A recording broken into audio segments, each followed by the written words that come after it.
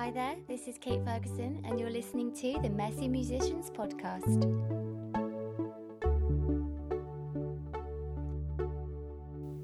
Hi everyone, I hope you're doing well. In today's episode, I'm going to talk about some of my favourite ways of getting inspiration for music and other creative projects. There's lots of different interpretations of the word inspiration, and people have varying opinions about it. Some people hate the word altogether. There's one camp of thinking which says that you just have to wait for inspiration to grace you with her presence, and I can see the sentiment, but it could lead you to an apathetic way of thinking.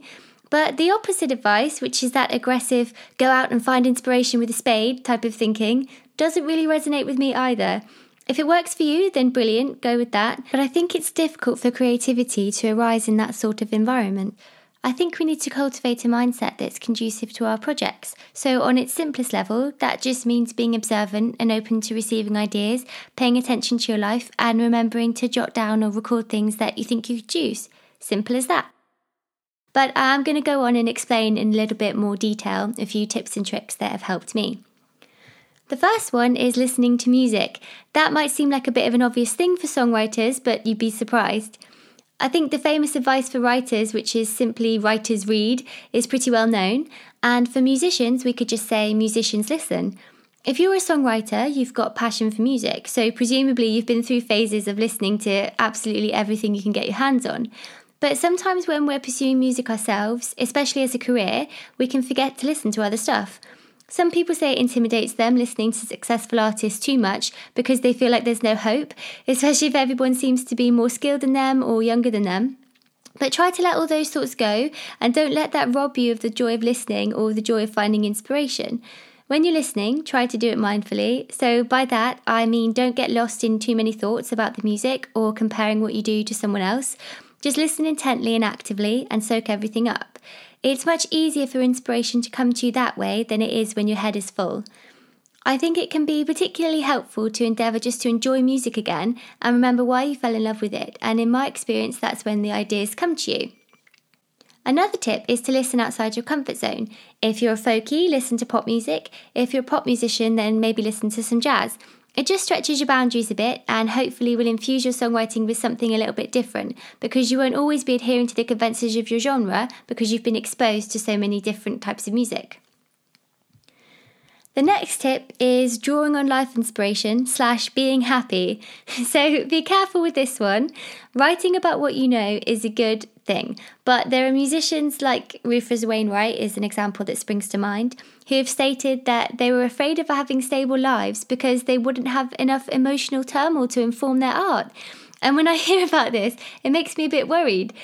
If you're thinking about getting yourself into emotionally difficult situations or creating drama in your life consciously or unconsciously just to have some ideas, I would suggest that it's your creativity levels that you need to work on instead of changing your circumstances. Surely creative people can work with anything and they don't need lots of drama around them to make good work. As humans, we're hopefully empathetic creatures, so we can experience the whole spectrum of human emotion just from our interactions with other people and in our daily lives.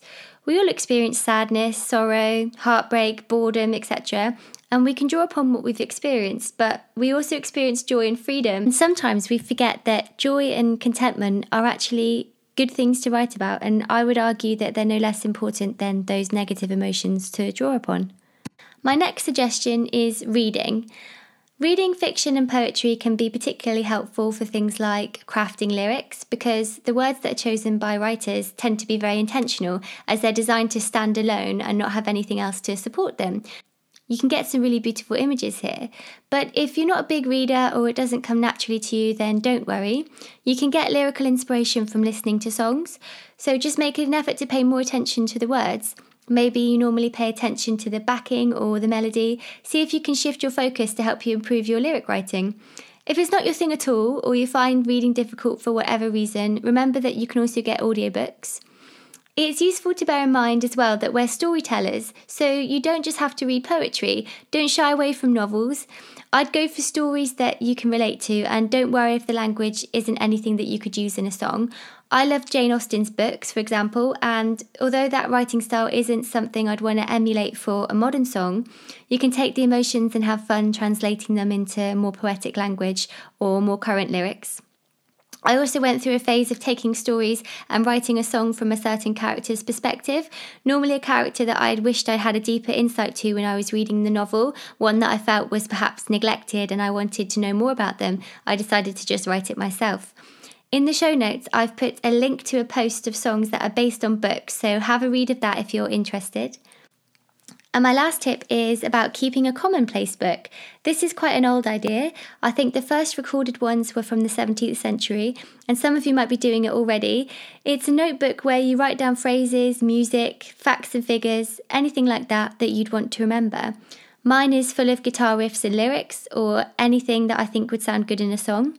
It's okay to copy straight into your notebook, just write down where you got it from. Then when it comes to the actual songwriting, you can take all the bits you've gathered, tweak them and change them, mix them up into something completely new. But you're not going to just reword a Keats poem and pass it off as your own. You might just take a phrase from it and see where it leads you. You could copy down a chord progression that you really like and then transpose it to another key and change the rhythm. Remember that chord progressions aren't copyrighted. Just make sure you're not copying strumming patterns and riffs. Use your common sense. You might like the rhythm in a certain line of the song, so just use that with a different melody or change part of the rhythm just so that it's a little bit different. When you're adapting ideas for your songs, try to remember what it was that you liked about the idea. Was it the key change? Was it the arc of the melody? And see how you can use that in your own work rather than just copying somebody else's. As a final note, it's amazing to borrow and rework ideas from other musicians and authors. Just use your common sense with it. You don't want to be stealing.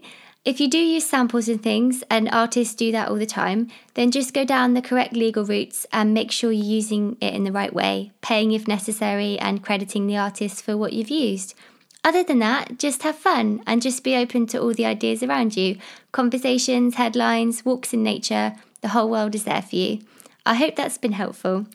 Thank you for listening, and don't forget to subscribe to the podcast if you liked it. You can find the show notes in the description section, and please like, share and comment if you feel called to. You can get in touch or find out more about me and where to see me singing at katefergusonmusic.com and on my Instagram at kate_ferguson94. This week's song was called Wandering and it's out on Spotify now. I hope you enjoy it. On a blue day, in a blue dream, I was wandering far away. I was wondering how to be. I was wondering about you and me. In open fields, I was a swaying tree. I was wandering far away.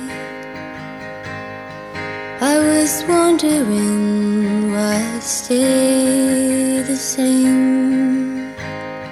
I was wondering where to go.